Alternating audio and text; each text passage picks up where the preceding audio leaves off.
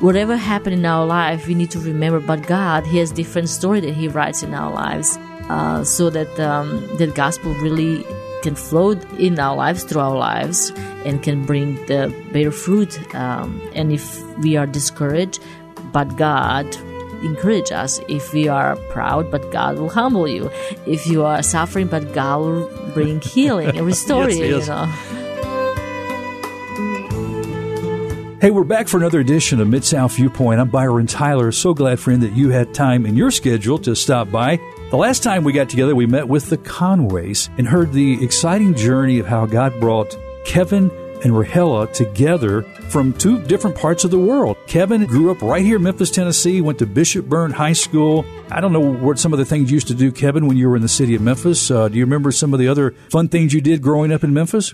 Oh, I remember the barbecue in May. I'm not sure when that started, but that was a lot of fun. And just all the things you do when you're in high school and competing against other schools. I met a guy last night from Ridgeway High School, and we had played football against each other, and it's been 40 years. And so that was a lot of fun, just some of the memories that brought back. And then he goes to Croatia on a short-term mission trip for 10 days and meets this beautiful lady who's translating for him. Rahela, she has no intention, doesn't even cross her mind that there could be a potential relationship. She's just doing unto the Lord her ministry. And when was it, Rahela, that God started showing you there might be something to this guy from America? You know, those are two different cultures, and I grew up in a home that we were actually not dating, so I never really dated anybody. Kevin was the first man that I kind of started having maybe thoughts. But actually, first thoughts that came to my mind, I know on that trip when he came,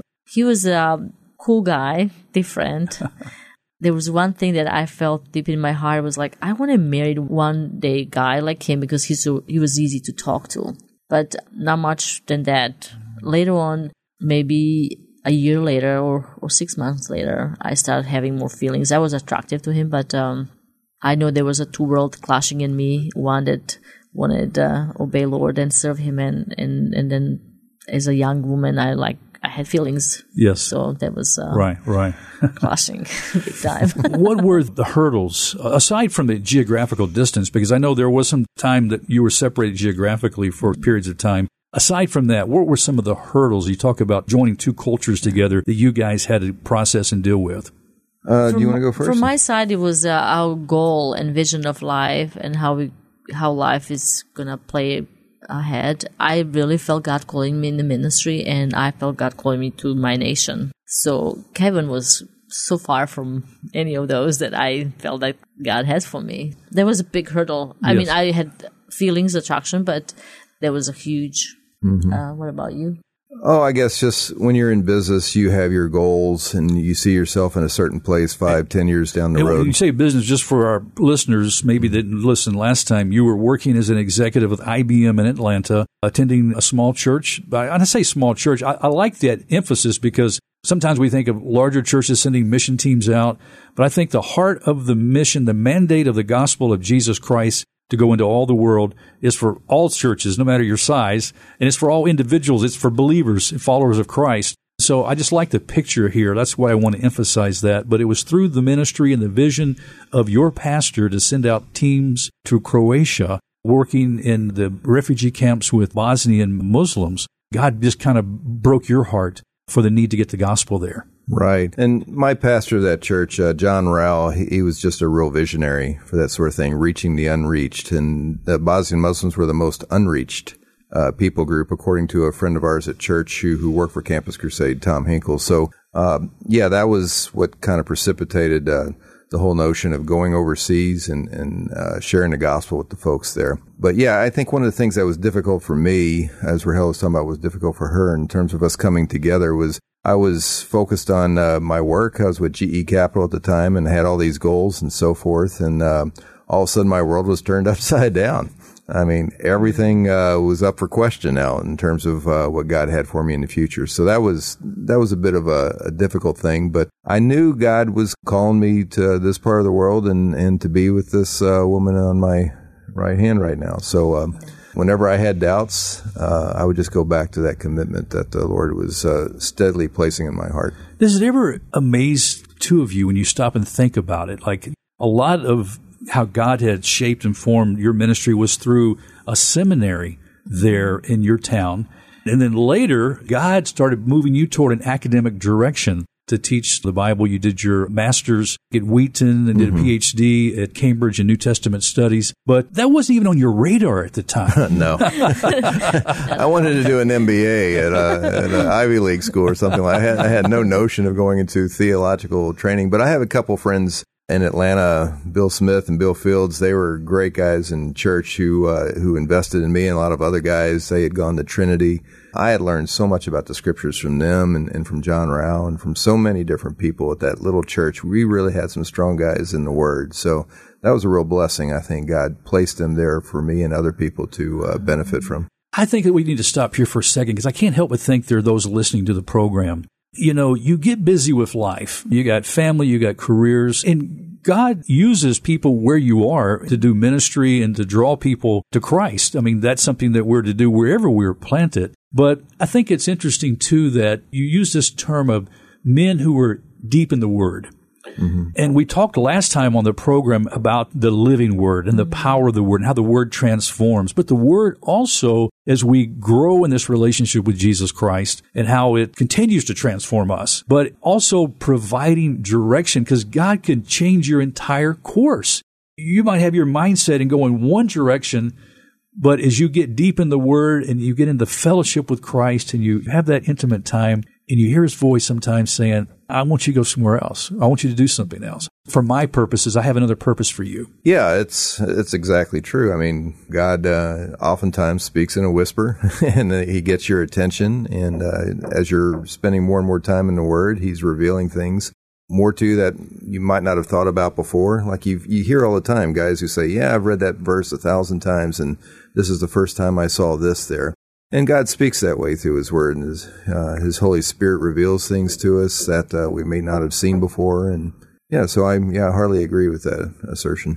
Well, as we were ending the program last time, we talked about Christian Educators Outreach Ministry. Is this a ministry that's based here in the United States, or is it primarily based in Europe? Well, it's headquartered in Charlottesville, Virginia, and the guy who's over it is Tom Foley. He's also on the board of the seminary that we've been talking about in Croatia. So it's interesting. On one side of the spectrum, you had, when we were with Cru, a very, very large organization, great organization, 15 to 25,000 people, though. Christian Educators Outreach is on the other end of the spectrum. It's much smaller. Rahel has family that actually works with them. Her sister and brother-in-law work with them. We have former students that work with them. So, we have a great connection with a lot of folks in our new agency. A lot of them are former students, what makes it kind of fun as well. Yeah. Rahel, was your original ministry together, was it with Cru, with Campus Crusade for Christ? We actually started with Church Plant, and it was with the Evangelical Free Church from Atlanta. But the Campus Crusade came later to play. We after that we moved to Croatia and we worked with Bible school there. First we were doing Church Plant in Bosnia, and then we moved to Osijek, where we were doing more ministry with the students and teaching and being student dean and pastoring and lead them through the practical ministry of the school. When Kevin did his PhD in Cambridge, he met the fellow who was overseeing theological and biblical training for the Cru staff. So when he met Trent kind of told him that he's stepping down soon and he's looking somebody to replace him, and Kevin felt like this is something he would like to do. So that's what the Cru play. We were with them for almost 9 years, okay. And he was overseeing theological and biblical training for our staff, Eastern Europe and Russia. That allowed you to travel to these places, like I said, Eastern Europe, Russia. Give us a little bit of insight into the church there, the evangelical church in these areas. Do they exist? How do they exist? And just talk about that ministry. Yeah, Eastern Europe and Russia, this particular region for Cru was comprised of about 20, 21 countries. And you had different ministries there. You had all the different ministries like the Cru Athletes in Action, the student-led ministries, the city church ministries, and that sort of thing. So each one of the countries had that going on. Some countries are a little further developed than others. But, it allowed us to come in. We weren't asking these guys to travel anywhere. We would come to their home countries and provide training for them. Because a lot of guys, a typical Cru person gets saved in college and They'll be involved in ministry on a campus, and then they'll go somewhere, maybe another country, that sort of thing. But they never really have an opportunity. They're studying business or engineering or something like that. They never had any formal theological training. So that's what we were doing. We were coming in and bringing that in for them. Because that was obviously very, very important when they're having a lot of difficult questions asked to them while they're on the field. What is the impact of the Muslim community in Eastern Europe and in Russia? Well, it's growing. I mean, it's something you see if you look at the numbers. It's growing quite a bit. You have a lot of migration of peoples throughout Europe. The Muslim population in Germany, for instance, a very Western nation, but is growing quite rapidly. You see the same thing in France, especially the southern part of France. Very, very prevalent throughout London, and when you get to the UK. You have Moldova, you have Albania. Albania, interestingly enough, was the spread of Islam was slowed because the country was a completely atheist country. That was part of their constitution. You had to be an atheist.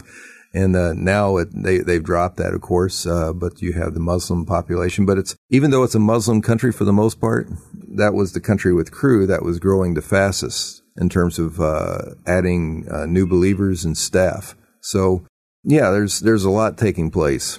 So your primary focus of ministry today, what is it? Well, my primary ministry is to be available for not only the seminary in Croatia, but for seminaries all throughout Eastern Europe and Russia, and not just Eastern Europe anymore, but since we're no longer with Cru, but with this other organization, Christian Educators Outreach, we have more opportunities in countries outside of the ones we're serving with Cru. And so what we're doing, like, for instance, I'll teach a seminary in Kiev, Ukraine. I'll teach a seminary in Austria. I'll look at one in Athens, Greece, the one in Croatia, the one in Budapest. So there's a lot of different seminaries that we're teaching at. Serbia. And Serbia, of course, just came back from Serbia. And so whatever help they need. Did you teach at the school where Slajan, I think it is, in Belgrade? Oh, yeah. Yeah, because he was here on the program recently. He was? Yeah, he and his daughter Rachel were here. You know, she had had treatment for the brain tumor at St. Jude Hospital. Okay. And so they were in town, and Ronnie Stevens, who introduced you to us, introduced me to Slajan. He came and shared the ministry. Yeah, so you've actually taught at that school. Yep. Well, and because of Ronnie's connection, Ronnie put me in touch with him. So, as we kind of joke around and say, Ronnie loves you and has a wonderful plan for your life, and he often gives a lot of direction of places we can go. But not only are we doing seminary training, but we're doing all kinds of things, whether it's on the doctoral level or kids at summer camps. We're just trying to be available for where the need is.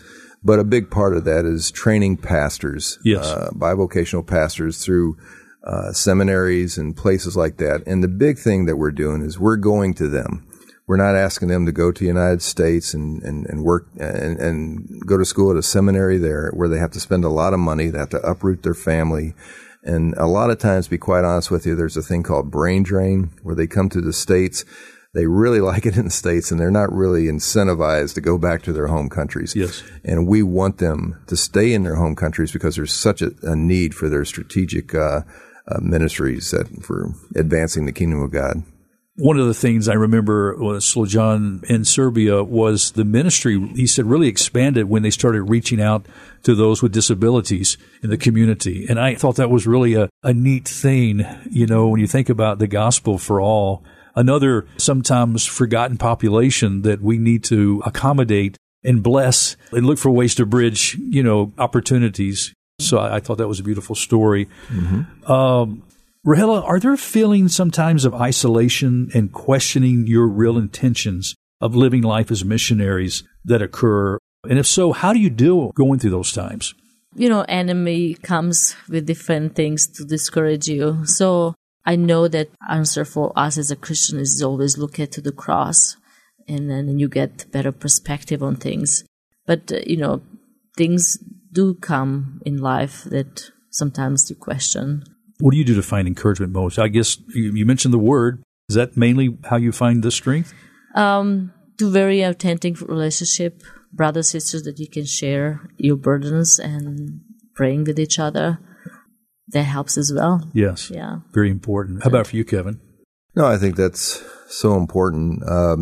Interestingly, Ronnie pastored the church in Budapest, and I pastored the church after him for a couple of years. And you meet a lot of people, and God brings people across your path of people that, like Rahel said, you can open up with, you can be good friends with, you can share your burdens and be able to pray for one another. And I think it's a beautiful gift the church community God gives us. Mm-hmm.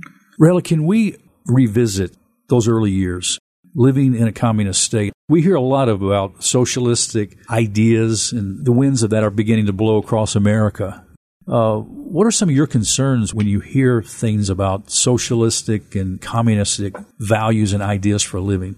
It does kills a spirit of Christ, brings the truth that not based on God's word.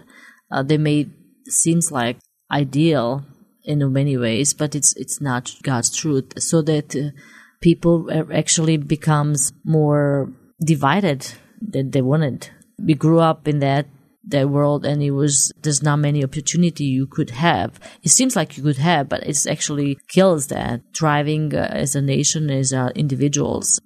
Yeah, I was thinking, and I've referenced Voltaire's comment about there's this God-shaped vacuum in everyone's life, and only God can fill it through Jesus. Mm-hmm. We try to find, Kevin, all kinds of things to fill that, even maybe ideas of political ways of life, and thinking that's going to provide some kind of tranquility or purpose or satisfaction in life, or being the corporate executive like you were tracking to be, in position, prestige, power, money, but none of that ultimately will fill a life.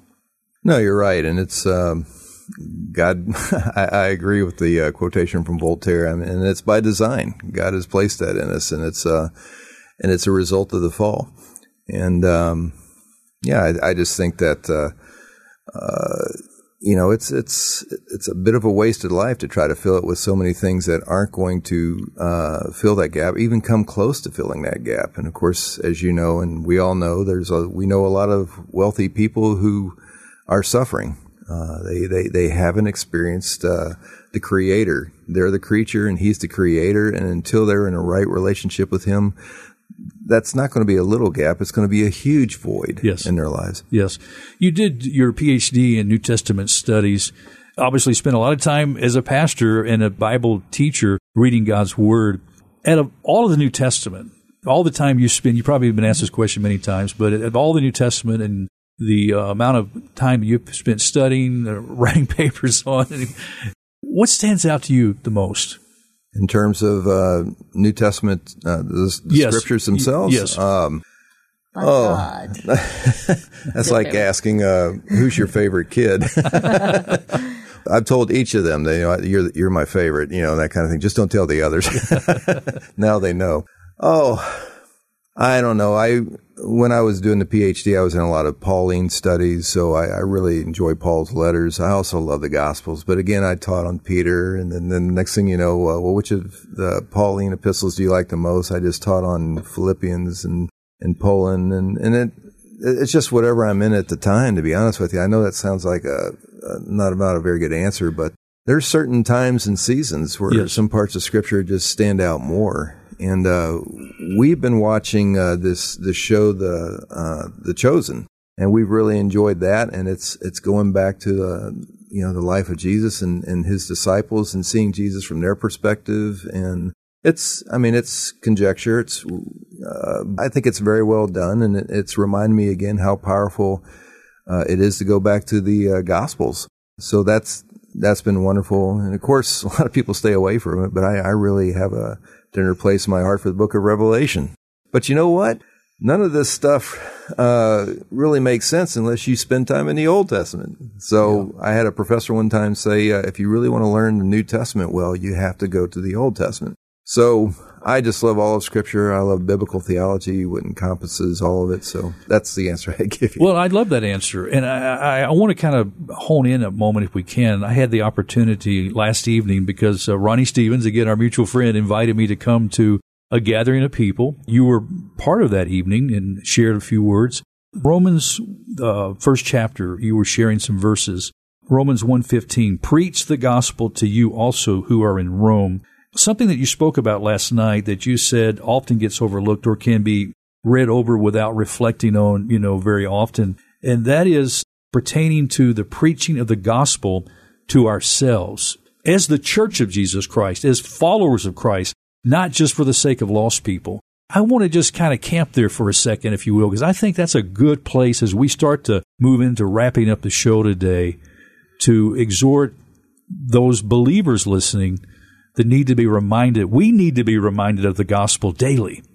Yeah, well, it's a very interesting verse that I think you can skip over because right after that is verses 16 and 17, which is the whole theme of Romans. Paul's not ashamed of the gospel because it's God's power for salvation and it reveals His righteousness. But 15 is very important too because what it in essence tells us is that we need to not just preach the gospel to unbelievers. We need to be regularly preaching the gospel to one another. We need to encourage one another. We need to build up one another. And he's talking to people who are already believers. He talks about they're already faithful. Their faithfulness is being preached to all the world. These are people that have already placed their faith in Jesus Christ, and they've been transformed because of it. So these are people that are already followers of Christ, but they need to continually hear the gospel. Because the gospel, we're reminded again of Jesus' death and resurrection, how it's transformed our life, how powerful it is, and the authority that comes along with it, how it releases us from the wrath of God, it releases us from the bondage of sin and the devil, and so forth. And we need to regularly be speaking those words to one another, what the gospel is all about, because it's not something that we hear once we get saved and we only bring it up again when we're talking to non-believers. It's something believers need to hear every single day. And like you said, in times of discouragement, Rahela, when you feel isolated, remembering the comfort of the gospel and what the gospel does for us.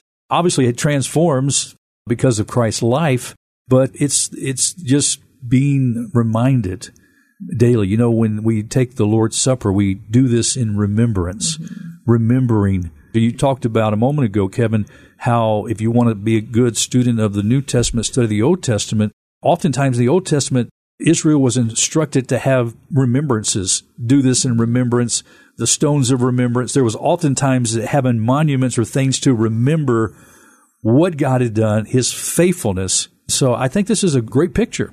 Yeah, it is. And what I will add to it, and I know that's what Kevin was saying, his favorite is "but God." Ephesians 2:4. Yeah. Whatever happened in our life, we need to remember, but God, He has different story that He writes in our lives, so that the gospel really can flow in our lives, through our lives, and can bring the better fruit. And if we are discouraged, but God encourage us. If we are proud, but God will humble you. If you are suffering, but God will bring healing and restore you. Yes. I got humbled this morning. I've been trying to watch my weight and lose some weight. And so I've got these protein shakes that I do. I've got this little mixer in the office here, and I had it all nicely done with some few blueberries, and the powder mix was in there. And when I popped the top off, I saw it was full to the top. And I thought, well, I need to be really careful as I pour that cup into my drinking cup for the smoothie. Well, my finger slipped and hit the on button to the mixer. And the next thing I know, this protein shake is going up in the air all over the room, That's a small thing. Thankfully, God humbled me through that. But it was just kind of a reminder, how we can make such a mess. And we can make a mess of our life so easily. And we need to turn it over to Jesus. How do we do that, Kevin? Somebody listening to you today, that you said, you're talking about this gospel, you're talking about this transformation. How can Christ make a difference in my life? I would probably just start off and say, recognize that you blew it and just be honest about it. And you need to come to the Lord and recognize that you're very, very needy. And He's the only one that can turn it around. I think until you humble yourself and come to that place, you're just going to be spinning your wheels for a while. But the Lord, I think, loves to hear those kinds of prayers. I think He honors those who are contrite in heart and who will humble themselves. And we're very, very blessed to have a Creator that cares for us so much and wants to see the best for us and loves it when we come to Him in a humble manner. That's great. Beautiful. Okay, the ministry is Christian Educators Outreach. Last time you gave some information how our friends, if they want to know more about the ministry, how they can pray for you specifically, maybe if they want to give financially to help support the work God's called you to do, what can they do, Kevin? Well, we have a website that they can go to, and that explains everything pretty much right there, better than I could do in a limited amount of time. But that site is www.ceokids.org. And if you want to give financially, after the org, you would just put /give/ and it would explain everything there. Conways, it looks like this is going to have to wrap up the show for a second time. Thank you for being willing to stop by. Thank you for sharing your heart with us today here on Mid-South Viewpoint. Thank you, Byron. Thank you very much. Enjoy being here. Well, friends, that's all the time we have on this edition of Mid-South Viewpoint. Thanks for stopping by. I'm Byron Tyler, and we'll talk to you next time. Bye-bye.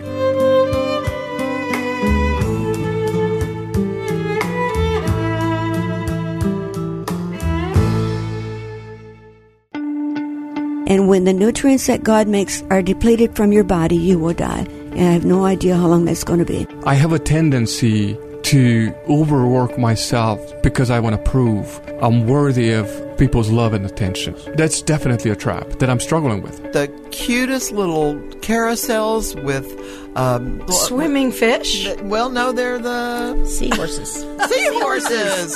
Seahorses. Think of that. It just left my mind. So what I had in my living room over this series of meetings were highly functioning within the church culture, biblical illiterates. So critical race theory is a way to destroy this country, destroy the family, and destroy the church. Mid-South Viewpoint is people telling God-sized stories from all walks of life. Listen Tuesday, Wednesday, and Thursday at 3 p.m. on AM 640 or anytime with the Bott Radio Network mobile app or on Spotify and iTunes podcast.